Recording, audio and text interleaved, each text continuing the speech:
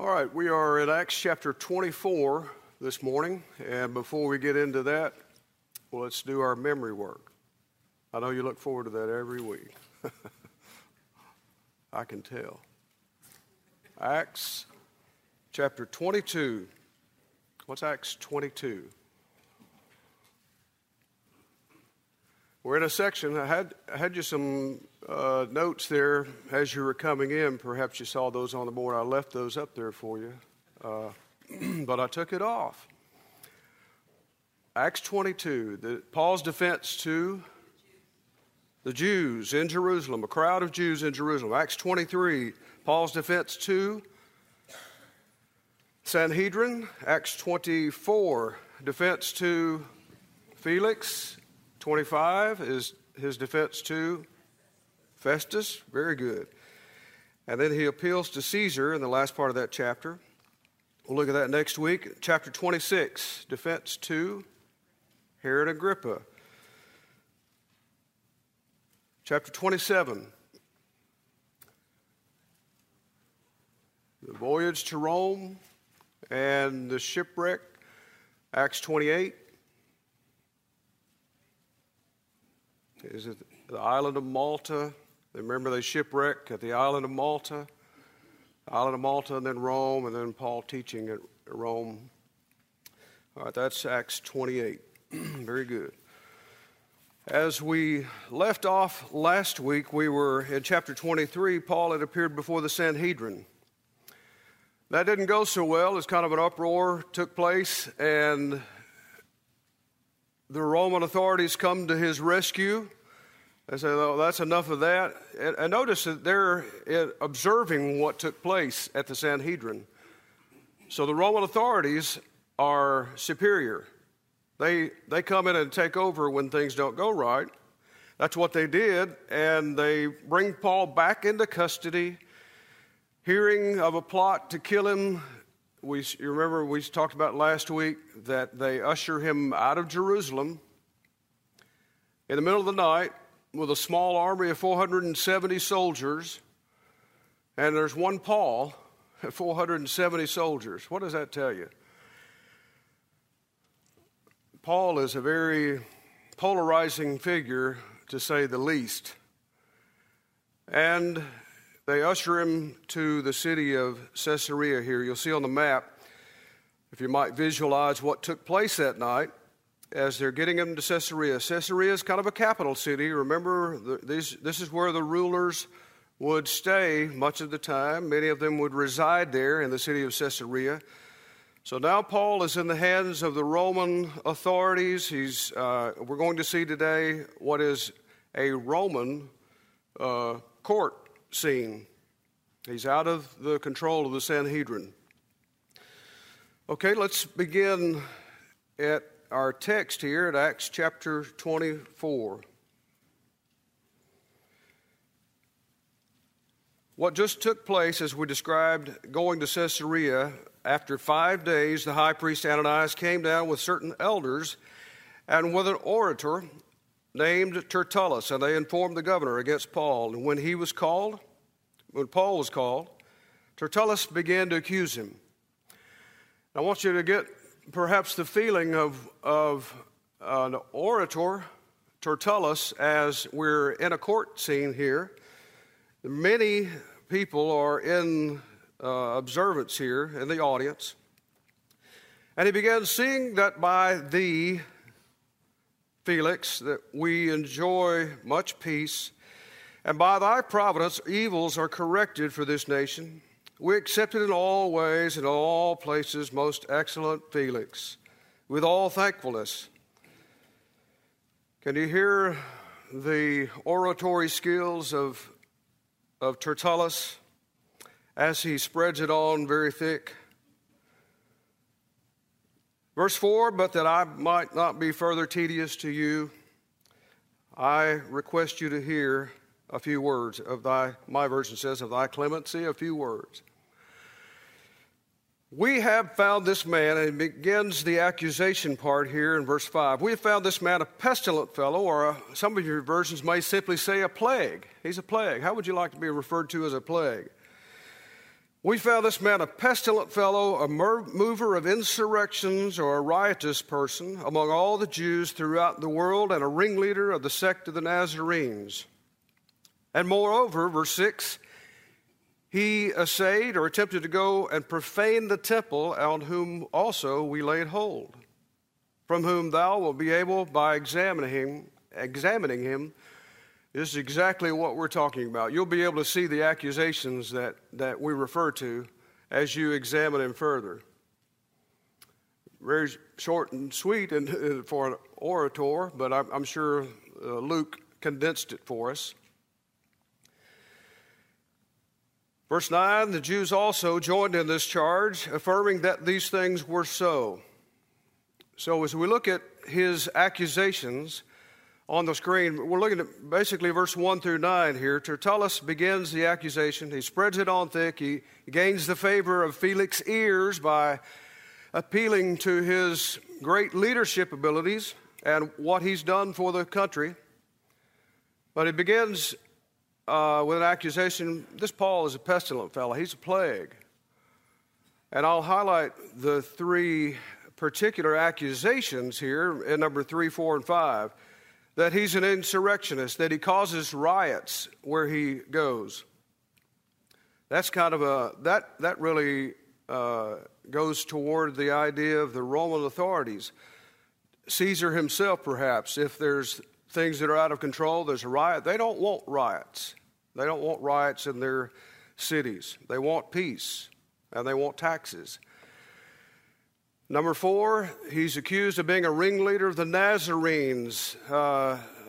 Jesus of Nazareth, we talk about in the New Testament, is not a derogatory term, but it seems to be used by him in that way in this case. He's a ringleader of these Nazarene people, this sect, this heresy. And that targets the idea of the law of Moses. He's a ringleader of the Nazarenes. He's a sect. He's a part of a heresy. He's a leader of the heresy. And that goes against the law of Moses as far as we are concerned. Number 5, he's attempted to profane the temple. Recall previously Paul had been accused of profaning the temple. Here it seems that they're backing off of that just a bit by saying that he attempted or essayed to go and profane the temple itself. So here is an accusation that he defiled the temple itself, very, very temple. So we've got 3 things. Attack on Caesar, attack on the law of Moses, and then the temple itself. And you just examine them, you'll see these things that we say that they're true as you examine them further. Now, Paul is given his opportunity. Verse 10, the governor turned to him and beckoned to him, nodded to him, and Paul began to speak.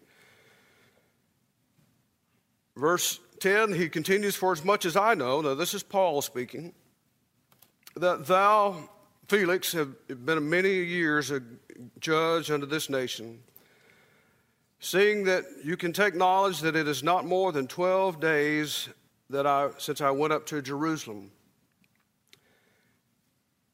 He's been in Caesarea for about 5 days. And all of this really leads us to the conclusion that it hasn't been very long. It's very fresh on our minds. It should be. It hadn't been more than 12 days since all of this occurred. Now he continues in verse 11, or the latter part of verse 11, since I went up to Jerusalem, and neither in the temple did they find me disputing with any man, or stirring up a crowd, nor in the synagogues, nor in the city. Neither can they prove to thee the things whereof they now accuse me. Now, I want you to pause there and go back to chapter 23 in your mind, and remember that we were in the Sanhedrin Council last week, and what was it that was... I didn't highlight this last week, but what was it that was so obviously missing in that time that they should have had, being Jews that follow the law of Moses? They should have had something there. 2 or 3 witnesses. We didn't see that, did we? And it's interesting, we don't see it here either. That was the way the Jews were supposed to handle situations like that, 2 or 3 witnesses. They didn't have it then, they don't have it now. And I think that's what he probably refers to here in verse 13. Neither can they prove to thee the things that they accuse me of. If they'd had 2 or 3 witnesses, that would go quite a good ways towards verifying these things, these accusations to be true. Verse 14, this I confess unto thee, that after the way which they call a sect, so serve I the God of our fathers. Now let's pause there and look at so far what Paul's defense is. As he defends himself, he doesn't need a Tertullus. All he needs is the truth. That's quite interesting. When you have the truth, let me just pause there and think about it. When you've got the truth and you know what the truth is and you're not trying to malign people, you're not trying to make yourself look good, it's very easy to defend yourself in the way that Paul does here. Paul's defense is verse 10 through 21. First, he highlights there's been only 12 days since this event, since they attacked me in the temple. I have been peaceful. I was peaceful in the temple. I was peaceful in the synagogues. I was peaceful in the city of Jerusalem. And furthermore, there is no proof of these accusations that they present. And I would say that probably means that there's no witnesses here. They haven't presented any witnesses, which is one of the first things you would want to present here in a case like this. Now, I think from Paul's perspective, these first 3 points here go toward the civil part of their accusations. They're up in arms about what Paul has done, and he is appealing to the civil part of his defense. Now we go into his religious part of it, where he actually says what he was doing and what I am all about. Verse 14, but this I do confess to you, that after the way which they call a sect or a heresy, so serve I the God of our fathers, believing all things which are written according to the law, and which are written in the prophets. Notice he says, I believe those things that are written in the law. He doesn't say that I observe those things as religiously. I believe those things. We'll see a bit more about that in verse 15. Talking about the old law and the prophets, verse 15, he says, having hope toward God, which these also themselves look for. These people that have come to accuse me this day, they look for these promises to be fulfilled, for that there shall be a resurrection both of the just and the unjust.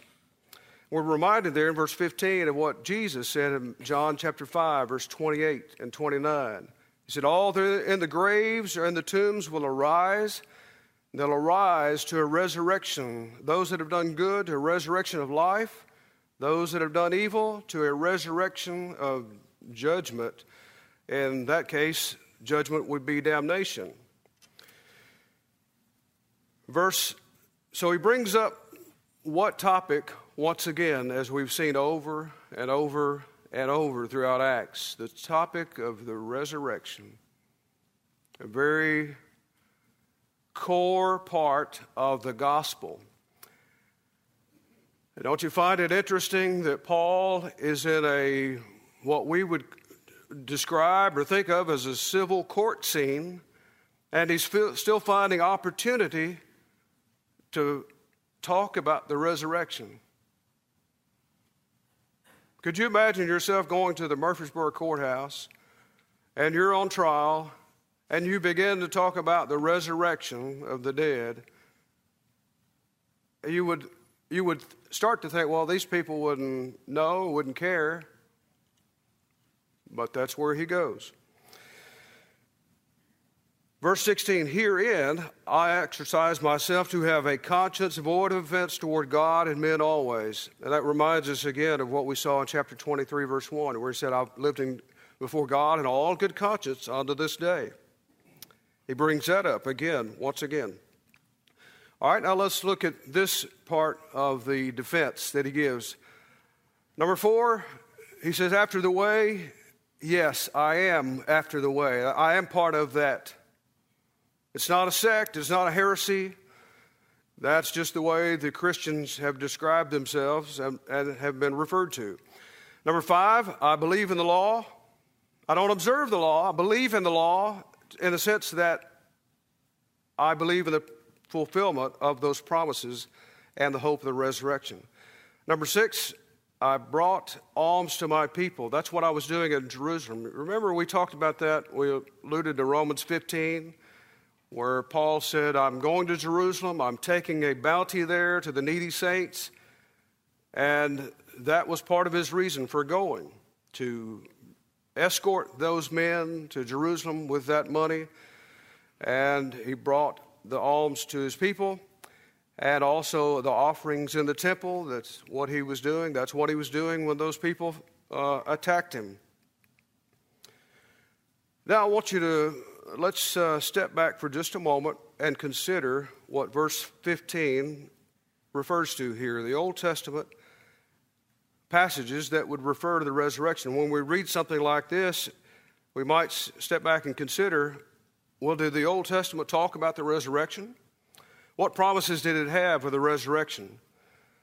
Or should we look at it like the Sadducees did last week and we not believe in a resurrection and not believe that it exists? You might think about such passages as Genesis 22 where Abraham, and think about, I put this one up here just simply to remind us of the concept that people in the Old Testament had. They had a concept of the resurrection. Abraham did. In Hebrews 11, verse 19, it was said of Abraham that he believed that God was able to raise him, his son Isaac, up from the dead. He believed that he could do that. That was a concept that Old Testament fathers believed in. So we'll use also Exodus 3 that we talked about last week, where the simple phrase, I am the God of Abraham, Isaac, and Jacob, tells us that they still exist. In other words, they died upon the earth. Their body and soul have separated, but they still exist. At that time, God says, I am the God of these men. Psalm 49, verse 15 says, God will redeem my life from the grave. Again, another idea that we see that in the Old Testament, they understood there's life after death. Isaiah 53 might not be one that you would think of, but I put that here because at the very end of that passage, there is an allusion to the exaltation of Jesus. How could that occur lest there be a resurrection? And then what we might call the exaltation or ascension of Jesus. Exodus or Ezekiel 37, the vision of dry bones. That's an interesting one. But if you consider a valley of dry bones and God is able to raise all these up, bring life back to them, for a prophecy to be true, it has to first start with something that is real. Let's say you think about the temple, the symbolism of the temple. It can be the body, it can be the church, but for that to make sense to us, the temple itself has to be real. See, our launching place has to be something we understand and we know, we understand it to be true. So for this to make sense in Ezekiel 37, for the vision of dry bones to make sense to us, we have to understand that there can be a resurrection of the body, that can actually take place. There, of course, by the way, in that chapter, it's mainly referring to, the primary reference is to the church itself, the new covenant. Daniel 12, verse 2 refers to one, again, those who sleep. It's referred to there that those that are in the dust of the earth that have been buried shall awake. So if we read a passage like our text today and we come along these verses and we say, well, what was the concept that they had? What references did they have about the resurrection itself? Because Paul says here, I believe what these accusers believe. I believe in the law. And in the law pointed to resurrection. And he's saying that is the reason I'm here today, because of the resurrection, because of teaching it and preaching it and upholding it every chance I have the opportunity to do so. Okay, any thoughts up to verse 16? Let's stop there. I've got one here. I've got one here. I apologize first. I'm sorry. I have to keep my mask on. I just wanted to say, what was I going to say? Okay. I'm sorry. I lost it. That's okay. All right, Kerry. I was just going to make a comment that when you look at 14, he's a member, or he's walking according to the way because he's believed everything that's in accordance with the law and the prophets. So if you read the law and you read the prophets, you're going to come to the conclusion that Christ is who he said he was or is. Mm-hmm. And that is the same concept in Galatians 3:24 that talks about the law being a tutor. It led the Jews. But it's not just the Jews. It's anyone who reads the law and the prophets is going to come to that same conclusion if they read it openly and study it. Mm-hmm. Very good. It points us to Christ, and yes. Yeah. Again, regarding the resurrection, the 73rd Psalm, the writer said his feet came close to stumbling because he had seen the wicked prospering, and he trying to live a righteous life was suffering. But then he said, I perceived their end. But regarding himself, he says, your counsel will guide me and afterward receive me to glory. Mm-hmm. Very good. Very good. There are more references in the Old Testament than we really realize sometimes, aren't there? Yes. I was going to say, they would have known about Jesus and the resurrection and stuff like that because they'd have had like Psalms 22, stuff like that to refer back to. And they would have known about a Messiah that was coming that would have been bruised for them and crucified for them and then raised on the third day. So Paul knowing that law and them knowing that law was very, very important. And so they knew this was a true statement. They just didn't want to believe it. Mm-hmm. Okay. All right. Verse 17, we continue Paul's defense. Again, that section we just looked at was the religious part of the defense that he gave. In verse 17, after some years, I came to bring alms to my nation, amidst which they found me, purified in the temple with no crowd, nor yet with tumult, but there were certain Jews from Asia. And you know what? Verse 19, he says, where are they? Verse 19, he says, where are my accusers? They're the witnesses that we need. We need 2 or 3 witnesses, but where are they? As Paul is saying, really, isn't it quite obvious that they're missing today? My very accusers are not here. Yes, you've brought a high-priced lawyer with you, but where are the accusers? They ought to have been here, verse 19, before thee to make accusation if they had aught against me. Or else let these men themselves, let them say what I did in their audience, when I was in their audience, at the Sanhedrin. Except it be for this one thing that I stood up and I cried among them, touching the resurrection of the dead, I am called in question before you this day. That was the thing that really bothered them, wasn't it? As we saw last week, 23, that's the thing that caused the uproar. The Sanhedrin was so divided by that.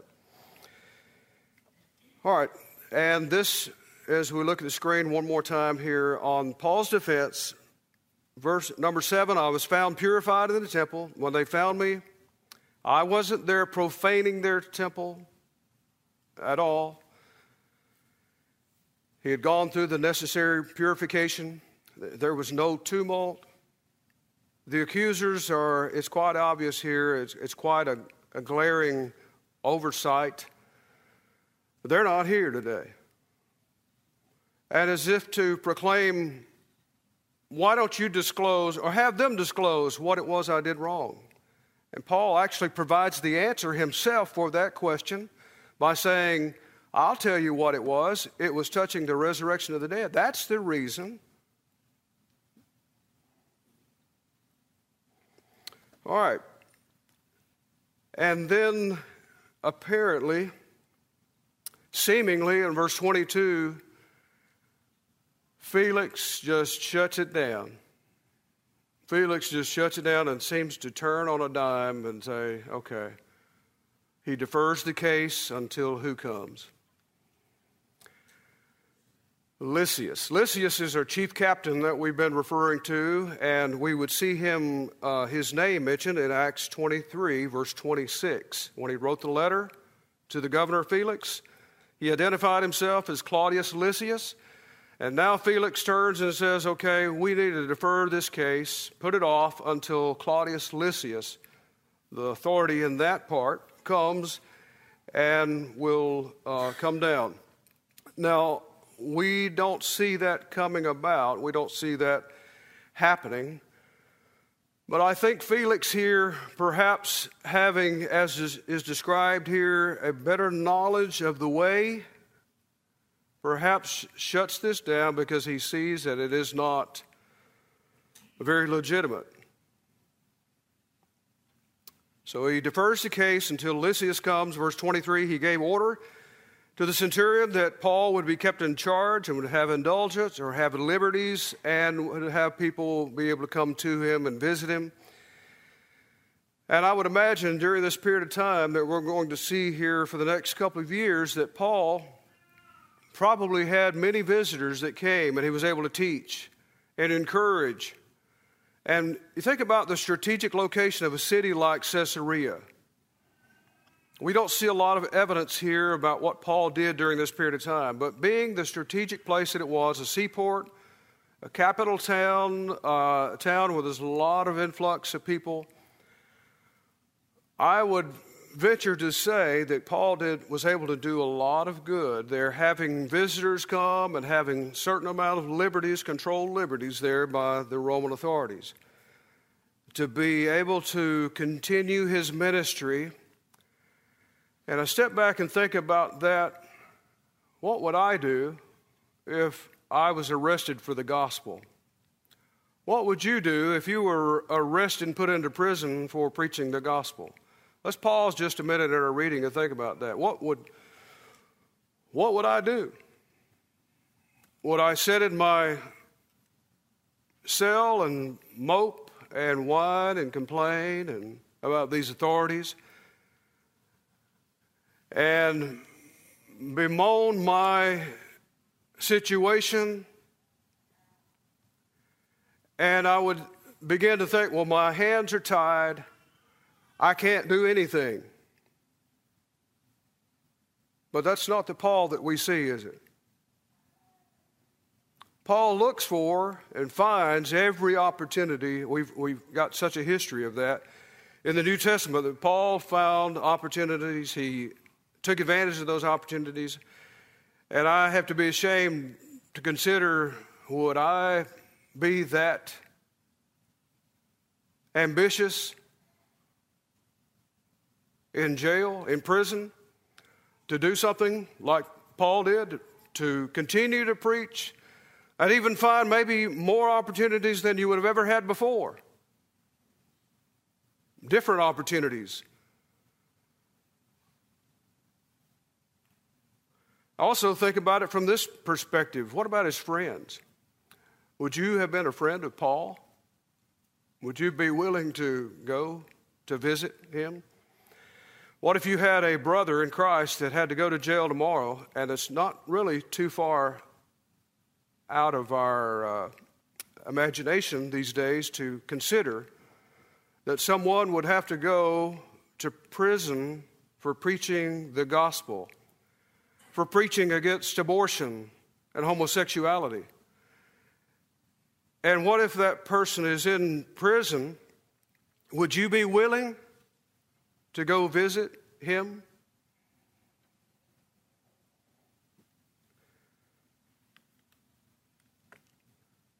Now we see what occurs in those next 2 years in the next paragraph. Those next 2 years that Paul spends in Caesarea in prison, what he does with his time, part of what he does with his time and his abilities. Verse 24, after certain days, Felix came with Drusilla, his wife, who was a Jewess, and sent for Paul and heard him concerning the faith in Jesus Christ. Drusilla is the daughter of the Herod that we saw in Acts chapter 12, the daughter of Herod. And she herself does not have a very good reputation as far as the historians are concerned, but she does have knowledge of the way, a knowledge of these Jews. They sent for Paul and heard him concerning the faith in Jesus Christ. I find it interesting that they would even summons him to a meeting. Perhaps they see people visiting Paul, and they are curious to see what it is they teach and observe. So they want to know. And as they are discussing with Paul, Paul reasoned with them, verse 25, of righteousness, self-control, and the judgment to come. The historians again would tell us that Felix and Drusilla are living in adultery at this point in time. And if that is the case, it is no wonder that Paul honed in on these particular areas: righteousness, self-control, and the judgment to come. It might help you to think about righteousness as doing acts of good and righteous acts to people. Self-control as far as I control myself. And then the judgment to come, how I'm accountable to God up in heaven. 3 distinct areas there that Paul probably touches upon, and I'm perhaps sure that he touched upon something that caused them to consider their situation. For Felix was terrified. This bothered him, didn't it? Verse 25, and he answered and said, go thy way, for this time, when I have a convenient season, I will call for thee. If we, like Felix, are waiting for a convenient season, when does that convenient season ever come around? It's as if the truth is standing before your door and saying, listen to me, and we slowly shut the door and say, wait, I do want to listen to you, but not today. The truth never comes at a convenient time, does it? Whether we consider when we were first converted or even today, the truth knocks on our door, and lest we say, truth, it's not a convenient season,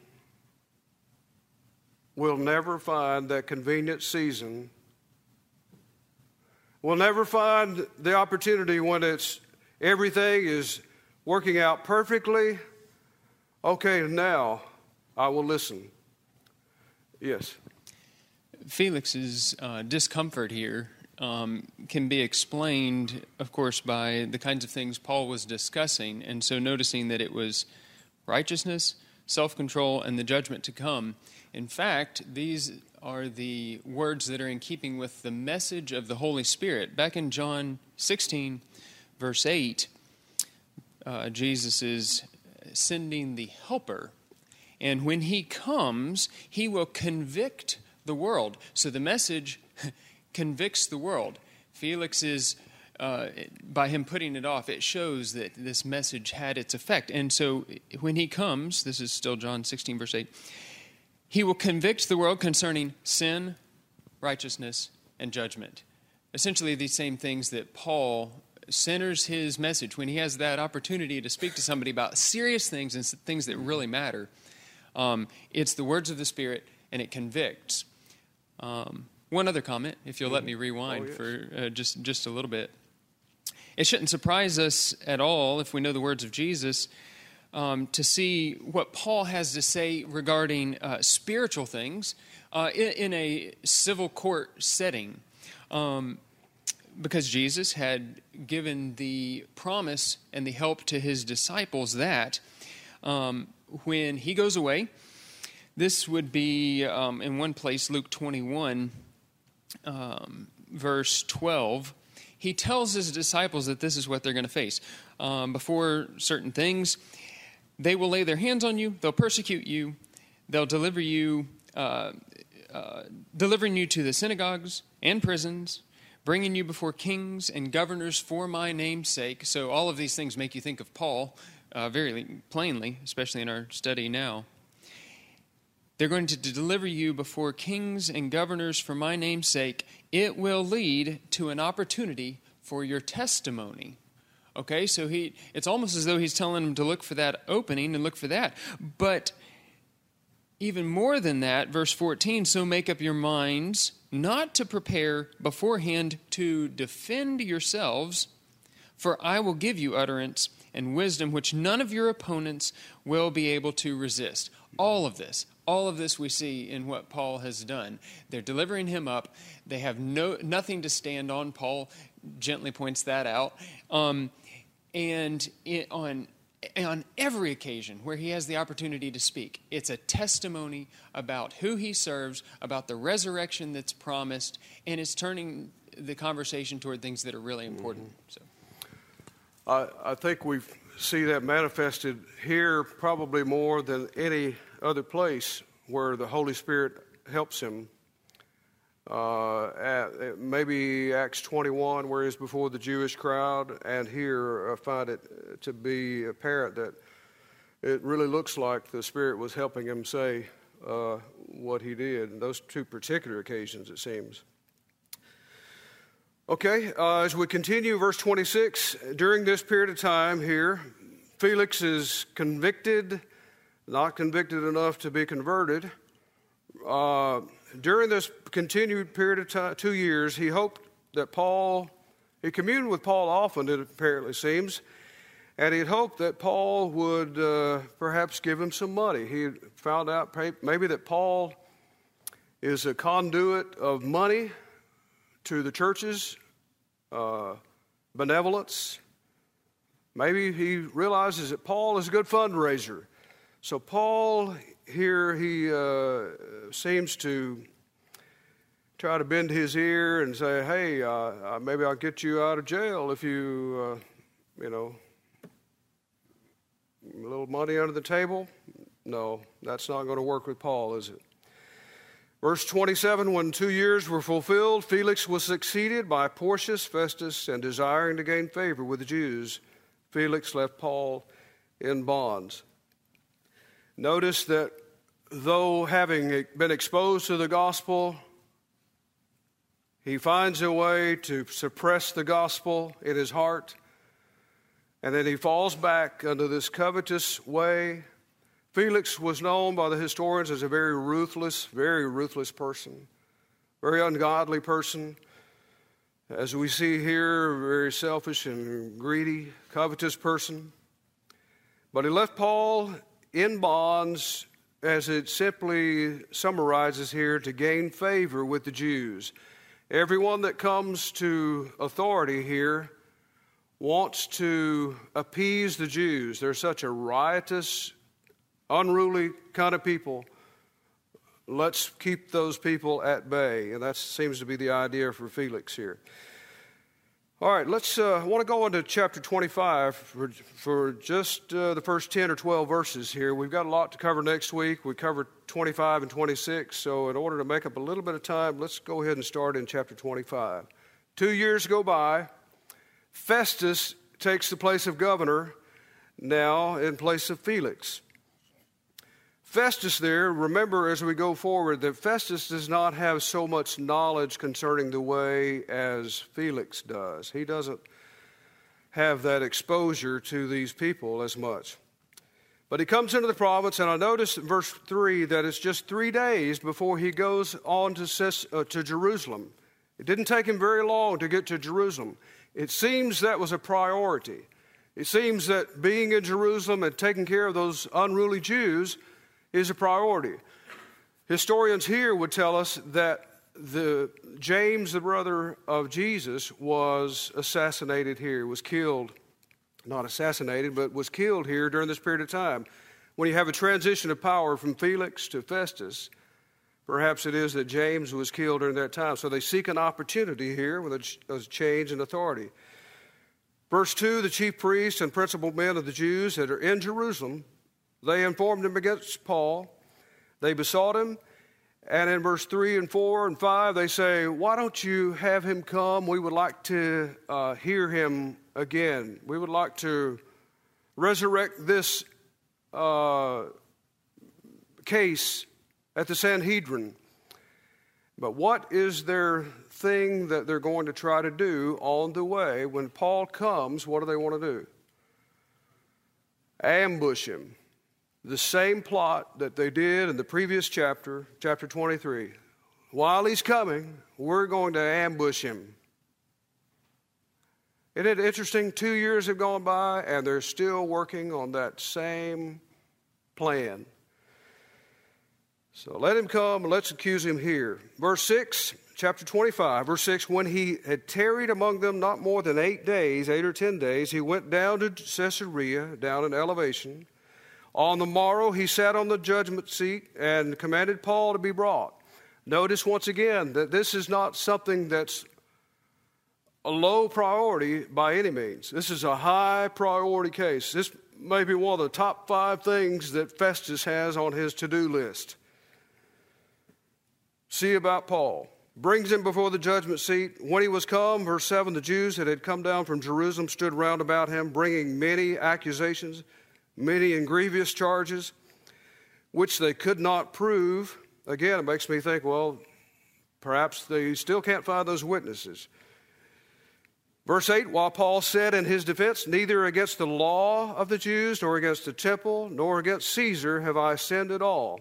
Verse 8, notice that those 3 points that we highlighted a moment ago, he is still bringing those up by saying that neither against the law of Moses, or the temple, or against Caesar have I done any wrong at all, or sinned at all.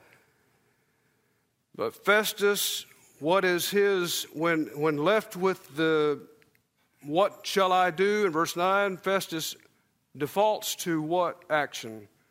Whatever will make who happy? Whatever makes the Jews happy. If this is what they want, that's what I revert back to. There's one big problem, and we've talked about this before. Paul is a what kind of citizen? He's a Roman citizen. You can't just do anything you want to with a Roman citizen. With a Roman citizen, he has more rights and more protections.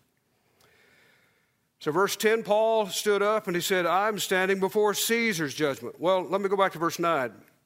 Festus says, why don't you go to Jerusalem?